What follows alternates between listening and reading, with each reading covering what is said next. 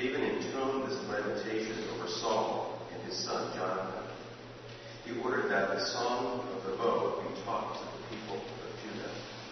It is written in the book of Psalms. He said, "Your glory, O Israel, lies laid upon your high places. How the mighty have fallen. Tell it not in Gath, proclaim it in the streets of Ashkelon, where the daughters of the Philistines will rejoice. The daughters of the uncircumcised will exult. You mountains of Gilboa, let there be no dew or rain upon you, your bounteous fields. For there the shield of the mighty was defiled, the shield of Saul, anointed with oil no more. For the blood of the slain, from the fat of the mighty, the bow of Jonathan did not turn back, nor the sword of Saul returned empty. Saul and Jonathan, beloved and lovely, in life and in death, they were not divided. They were swifter than eagles. They were stronger than lions.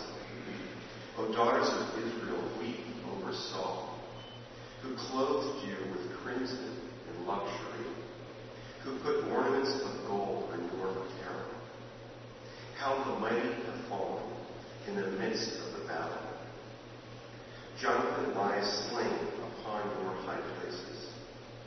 I am distressed for you, my brother Jonathan, greatly beloved were you to me. Your love to me was wonderful, passing the love of women.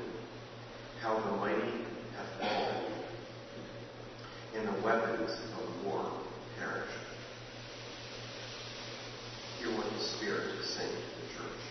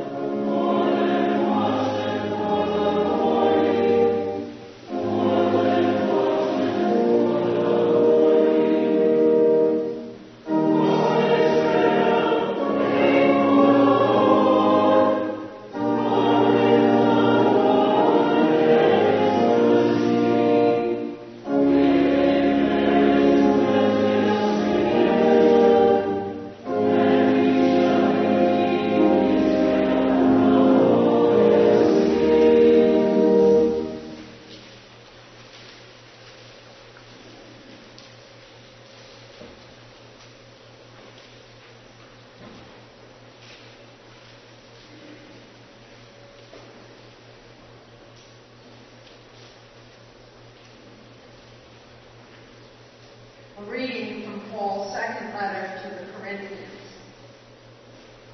As you excel in everything, in faith, in speech, in knowledge, in utmost eagerness, and in our love for you, so we want you to excel also in this generous undertaking. I do not say this as a command, but I am testing the genuineness of your love against the earnestness of others. For you know the generous act of our Lord Jesus Christ, that though he was rich, yet for your sakes he became poor, so that by his poverty you might become rich. And in this matter I am giving my advice. It is appropriate for you who began last year, not only to do something, but even to desire to do something. Now finish doing it, so that in your eagerness may be matched by completing it according to your means. For if this eagerness is there, the gift is acceptable according to what one has, not according to what one does not have. I do not mean that there should be relief for others and pressure on you, but it is a question of a fair balance between your present abundance and their need, so that their abundance may be for your good, in order that there may be fair balance. As it is written, the one who had much did not have too much, and the one who had little did not have too little. Hear what the Spirit is saying to the church.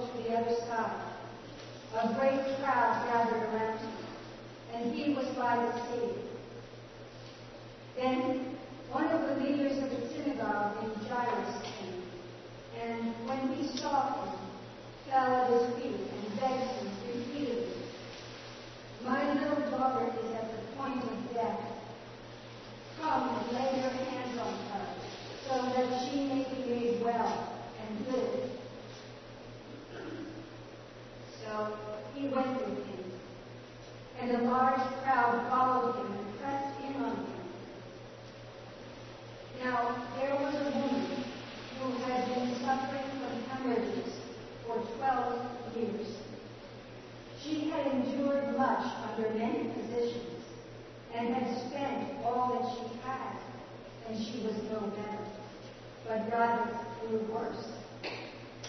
She had heard about Jesus and came up behind him in the crowd and touched his clothes. For she said, "If I but touch his clothes, I will be made well." Immediately, her hemorrhage stopped, and she felt in her body that she was healed of her disease. Immediately aware that power had gone forth from him, Jesus turned about in the crowd and said, "Who touched my clothes?" And his disciples said to him, "You see the crowd pressing in on you? How can you say, 'Who touched me?'" Jesus looked all around to see who had done it. But the woman, knowing what had happened to her, came in fear and trembling, fell down before him, and told him the whole truth. He said to her, "Daughter, your faith has made you well. Go in peace and be healed of your disease." While he was still speaking, some people from the leader's house came to say, "Your daughter is dead. Why trouble the teacher any further?" But overhearing what they said, Jesus said to the leader of the synagogue, "Do not fear, only believe." He allowed no one to follow him except Peter, James, and John, the brother of James. When they came to the house of the leader of the synagogue, he saw a commotion, people weeping and wailing loudly. When he had entered, he said to them, "Why do you make a commotion and weep? The child is not dead, but sleeping." And they laughed at him. Then he put them all outside, and took the child's father and mother, and those who were with him, and went in where the child was.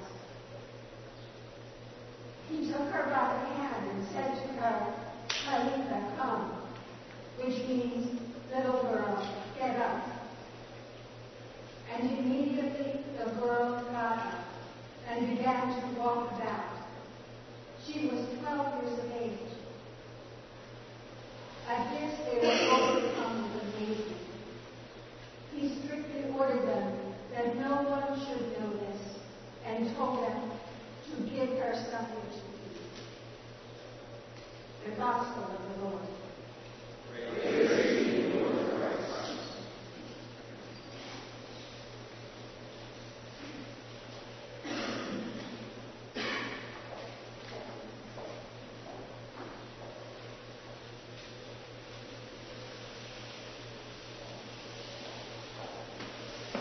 In the name of the Holy Trinity, one God.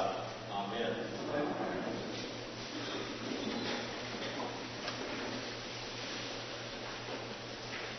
When I was working for the Bishop of South Dakota, one of the things that I did was to serve, to assist with pastoral care whenever something would come up that other clergy couldn't, other churches involved.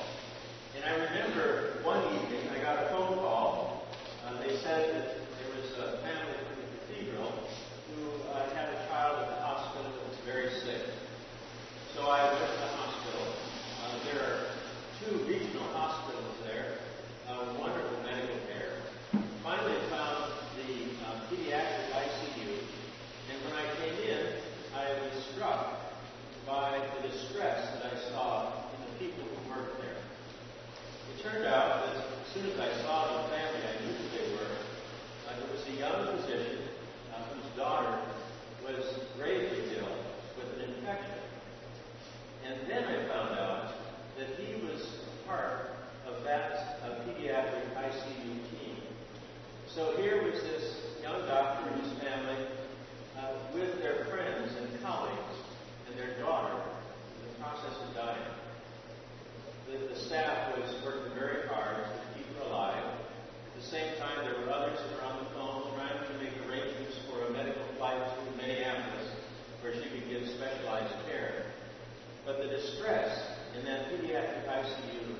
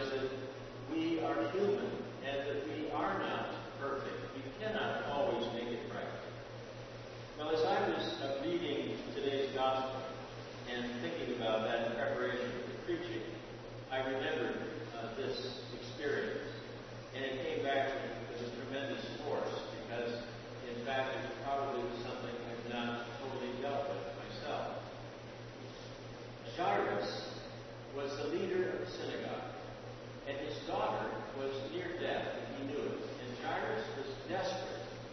He was so desperate that even though he had a place of privilege in that community, he didn't send someone to ask Jesus to come and help his daughter, but rather he went himself.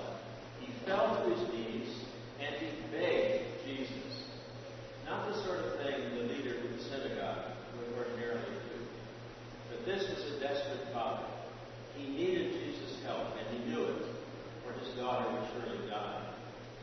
But Jairus is not the only person in this story who needs help.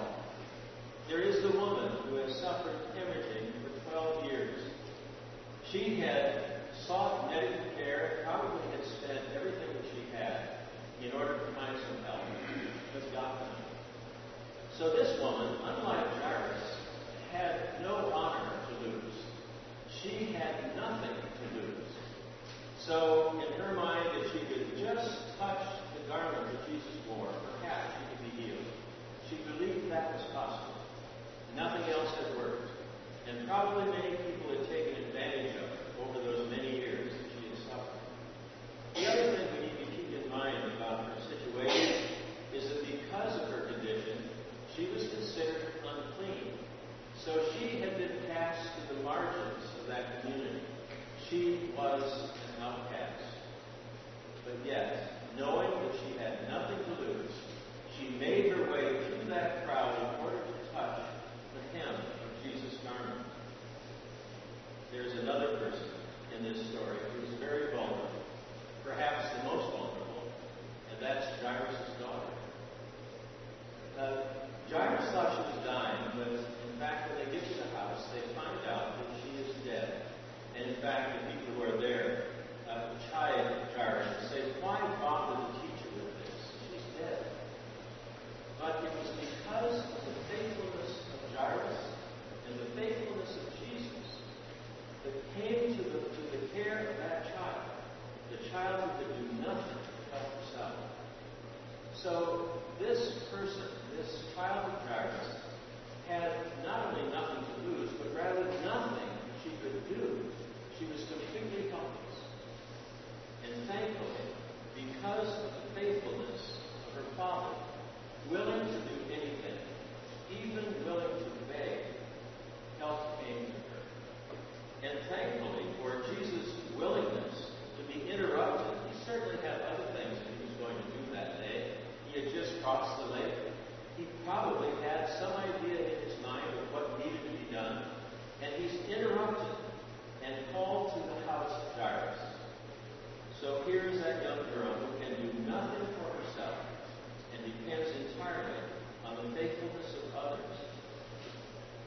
It's important, I think, for all of us to have a place where we can be who we are, who we really are. There's an aspect of the spiritual life that is very hard for us to welcome, and that is the reality that we must be broken in order for us to be made whole again.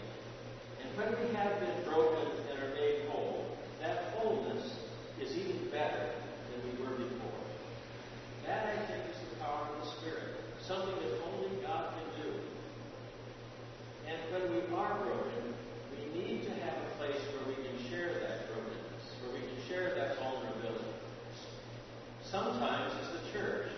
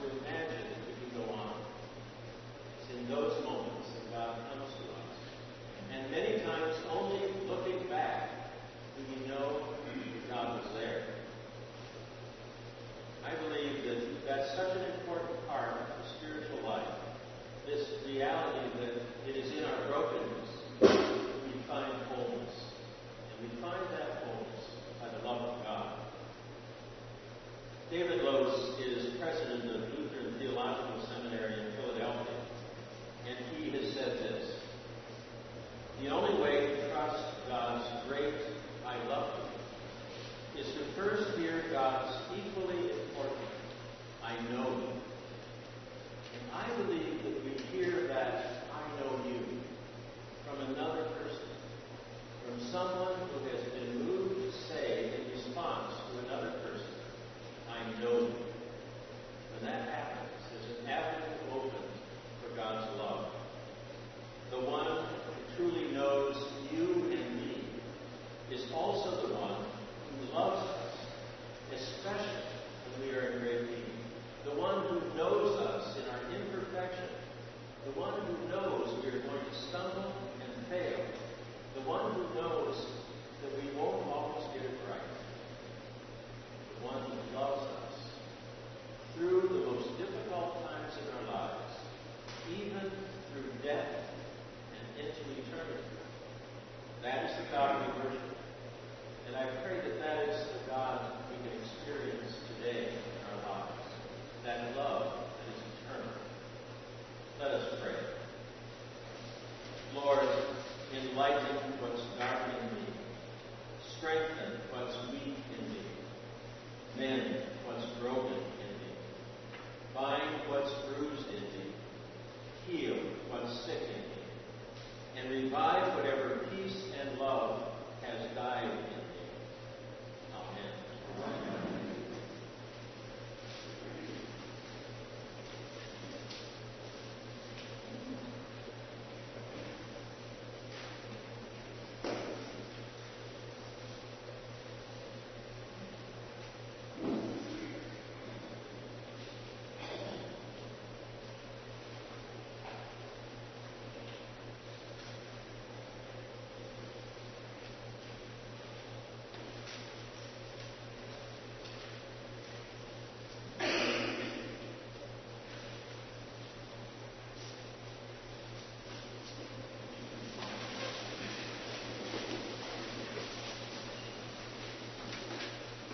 We believe in one God, the Father Almighty, maker of heaven and earth, all that is seen and unseen.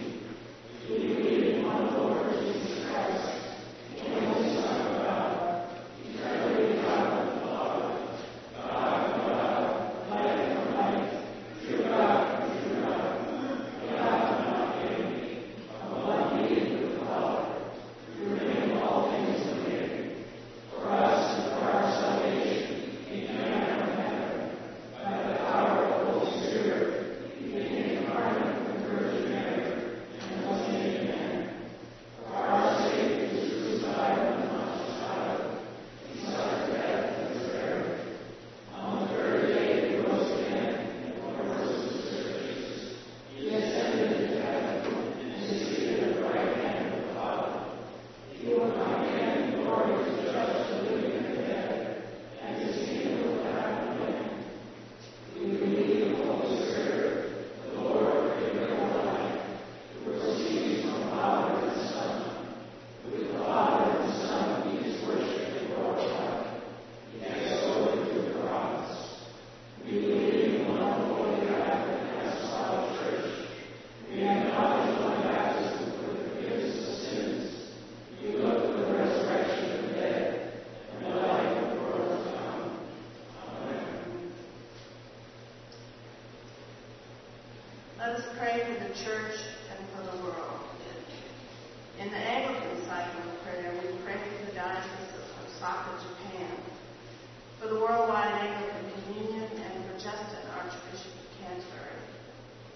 In our diocesan cycle of prayer, we pray for the ministries of Grace Church, New Bedford, St. Andrew's Church, New Bedford, St. Martin's Church, New Bedford, St. Paul's Church, Newburyport, St. David's Chapel, South Dartmouth, and for the Neponset River Deanery.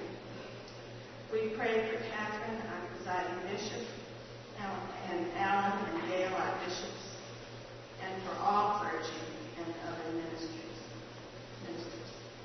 Grant, Almighty God, that all who confess your name may be united in your truth, live in your love, and reveal your glory in the world.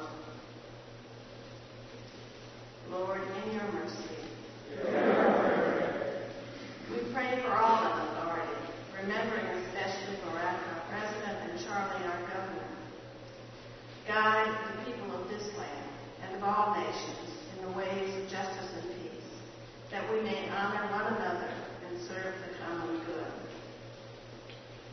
Lord, in your mercy, give us all a reverence for the earth as your own creation, that we may use its resources rightly in the service of others and to your honor and glory. Lord, in your mercy, bless all whose lives are closely linked with ours, and grant that we may serve Christ in them and love one another as he loves us. Lord, in your mercy, we pray especially today for Susie, Aliana, Hugh, Pamela, Susan, Jeff, Pauline, Chris, Elizabeth, Eric, Ellen, Joanne. So-called Larry, Eric, Amelia, Meredith, Penny, Carol, Peter, Martha, Alice, Janet, Gail, John, Rick, Berlin, Phillips, Minnie, Michael, Trey, Kristen, Margaret, Amy, Mary Emily, Dan, Bailey, Susan, Claire, Kirsty, Jim, Ben, Robin, Bobby and Sue, Wynn, the Cleary family, Harry, Wynn and Jenny, Spencer, Louisa, Olive, Kathy, Aliana, Reverend Stephen, Susan, Deborah, James, Edie, Liz, those without jobs, those serving in the military, and all who work for peace. Are there others?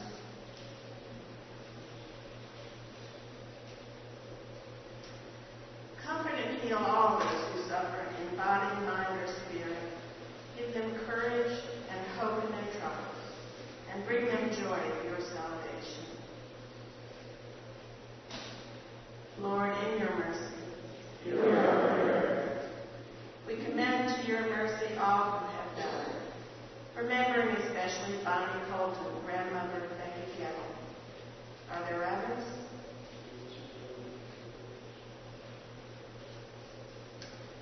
That your will for them may be fulfilled. And we pray that we may share with all your saints in your eternal kingdom. We give thanks for the election of Bishop Michael Bruce Curry, Bishop of North Carolina, to be the 27th presiding bishop of the Episcopal Church, and for all the ongoing work of the General Convention meeting in Salt Lake City. Lord, in your mercy,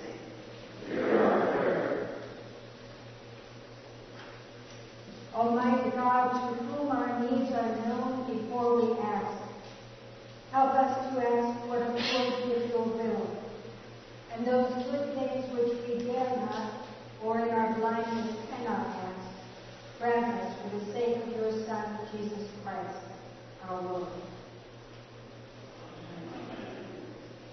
Let us confess our sins against God and our neighbor.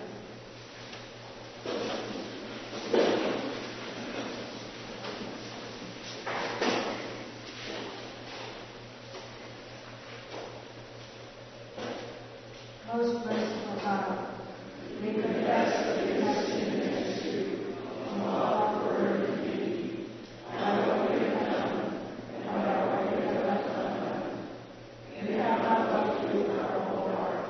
We have not loved our neighbors as ourselves. We are truly sorry and humbly repent.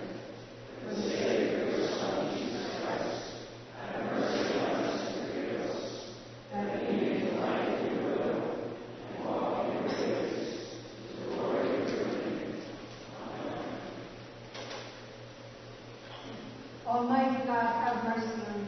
Forgive you all your sins through our Lord Jesus Christ. Strengthen you in all goodness, and by the power of the Holy Spirit, keep you in eternal life. Amen.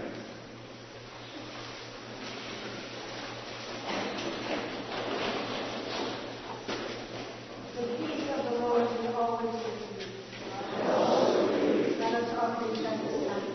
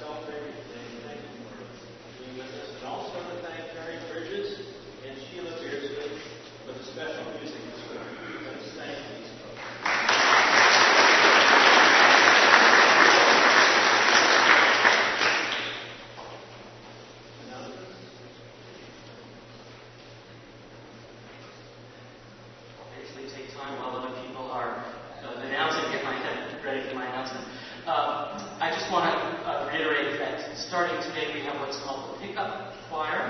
That means anyone who wants to show up at 9 o'clock is in the choir. So if you're in the building at 9 o'clock, watch out. I may rope you in. Anyone who'd like to join us, please feel welcome at 9 o'clock any Sunday until Labor Day weekend. Great. Thank you, Robert. You've heard of the prayers that Bishop Michael Curry has been elected the next presiding bishop. Bishop Curry is the Bishop of North Carolina. He was elected by the House of Bishops on the first ballot. Over 100 votes for him. He's an incredible preacher. If you ever get a chance to hear him preach, and I'm sure you will be amazed. He came out of an African American church in Baltimore, and I had dinner with him one night when I was visiting at Yale Divinity School. He was there, I was there, and we went out together, and he said, he was a new bishop, I'm going to teach these young African American priests how to preach. But he's just going to be, I think, an amazing presiding bishop for us. You can see the General Convention online. They have streaming video. Just Google General Convention 2015. You'll find there someplace the convention, and they have what they call the Media Hub. You can click on deputies, and you'll be able to get the proceedings of the House of Deputies. Click on bishops, proceedings of the House of Bishops, and a lot of recorded videos as well. Many of you know Dr. Chuck Willig. He has been connected with our parish, and he's preached here. He was the vice president of the House of Deputies when the first women were ordained in the church, Philadelphia 11, and he was invited to preach at that ordination. Very soon after they were ordained, the House of Bishops went into emergency session, and they declared that the ordinations were irregular and were of no import. They were invalid. Chuck Willig resigned from the House of Deputies. He was honored, I think day before yesterday, for the work he had done for women in the church, for civil rights, very active in Boston. Also working with President Kennedy and President Carter. He's worked long and hard for the rights of many, many people. You should also know that Byron Rushing from our diocese is the current vice president of the House of Deputies. So our diocese has had quite an influence, I think, on the over the years. So I do hope you'll take an opportunity to check out some of the things that are happening at General Convention. You heard also the prayers that Becky Gell's grandmother has died. It was a sudden loss. Becky will be going to their home in New York, and I'm not sure what town that's in. The funeral is going to be on Tuesday. Today's coffee hour is going to be in the Undercroft. A little too blustery for the porch today. I hope many of you will join us there. If you've not yet seen the new parish house, I hope you'll take the opportunity to do so today. Just go down those steps and over into the new parish house and have a look around. It's really a wonderful thing that this parish has accomplished. We're still hoping to be able to move on August 8th. So that week will be a very interesting week for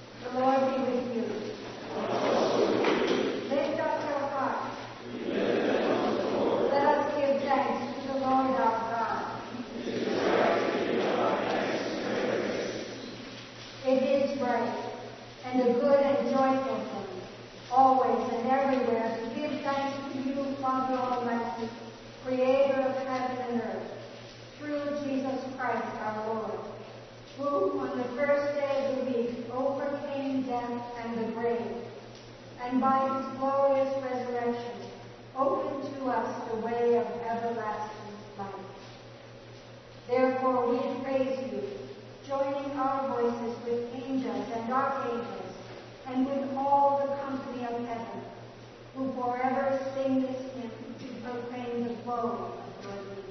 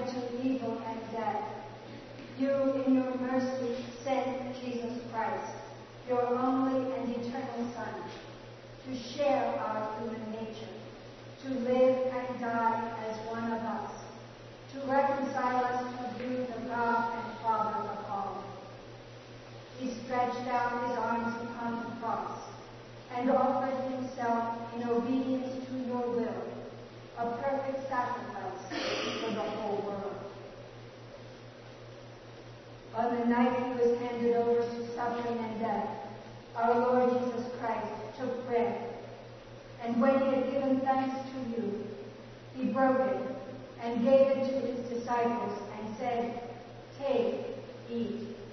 This is my body, which is given for you. Do this for the remembrance of me."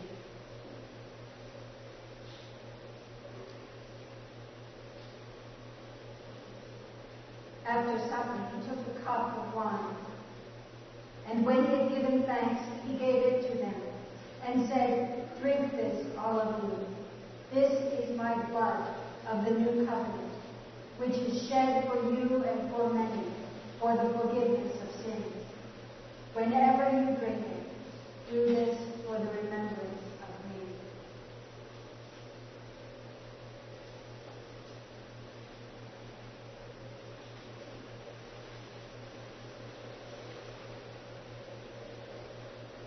Therefore, we proclaim the mystery of faith. Christ has died, Christ is risen, Christ will come again. We celebrate the memorial of our redemption, O Father, in this sacrifice of praise and thanksgiving. Recalling his death, resurrection, and ascension, we offer you these gifts. Sanctify them by your Holy Spirit, to be for your people the body and blood of your Son, the holy food and drink of new and unending life in him. Sanctify us also, that we may faithfully receive this holy sacrament, and serve you in unity, constancy, and peace. And at the last day, bring us with all your saints into the joy of your eternal kingdom. All this we ask through your Son, Jesus Christ, by him and with him and in him, in the unity of the Holy Spirit. All honor and glory is yours, Almighty Father, now and forever. Amen. And now, as our Savior Christ has taught us, we are bold to say, "Our Father, who art in heaven, hallowed be thy name. Thy kingdom come, thy will be done, on earth as it is in heaven. Give us this day our daily bread, and forgive us our trespasses, as we forgive those who trespass against us. And lead us not into temptation, but deliver us from evil. For thine is the kingdom, and the power, and the glory, forever and ever. Amen."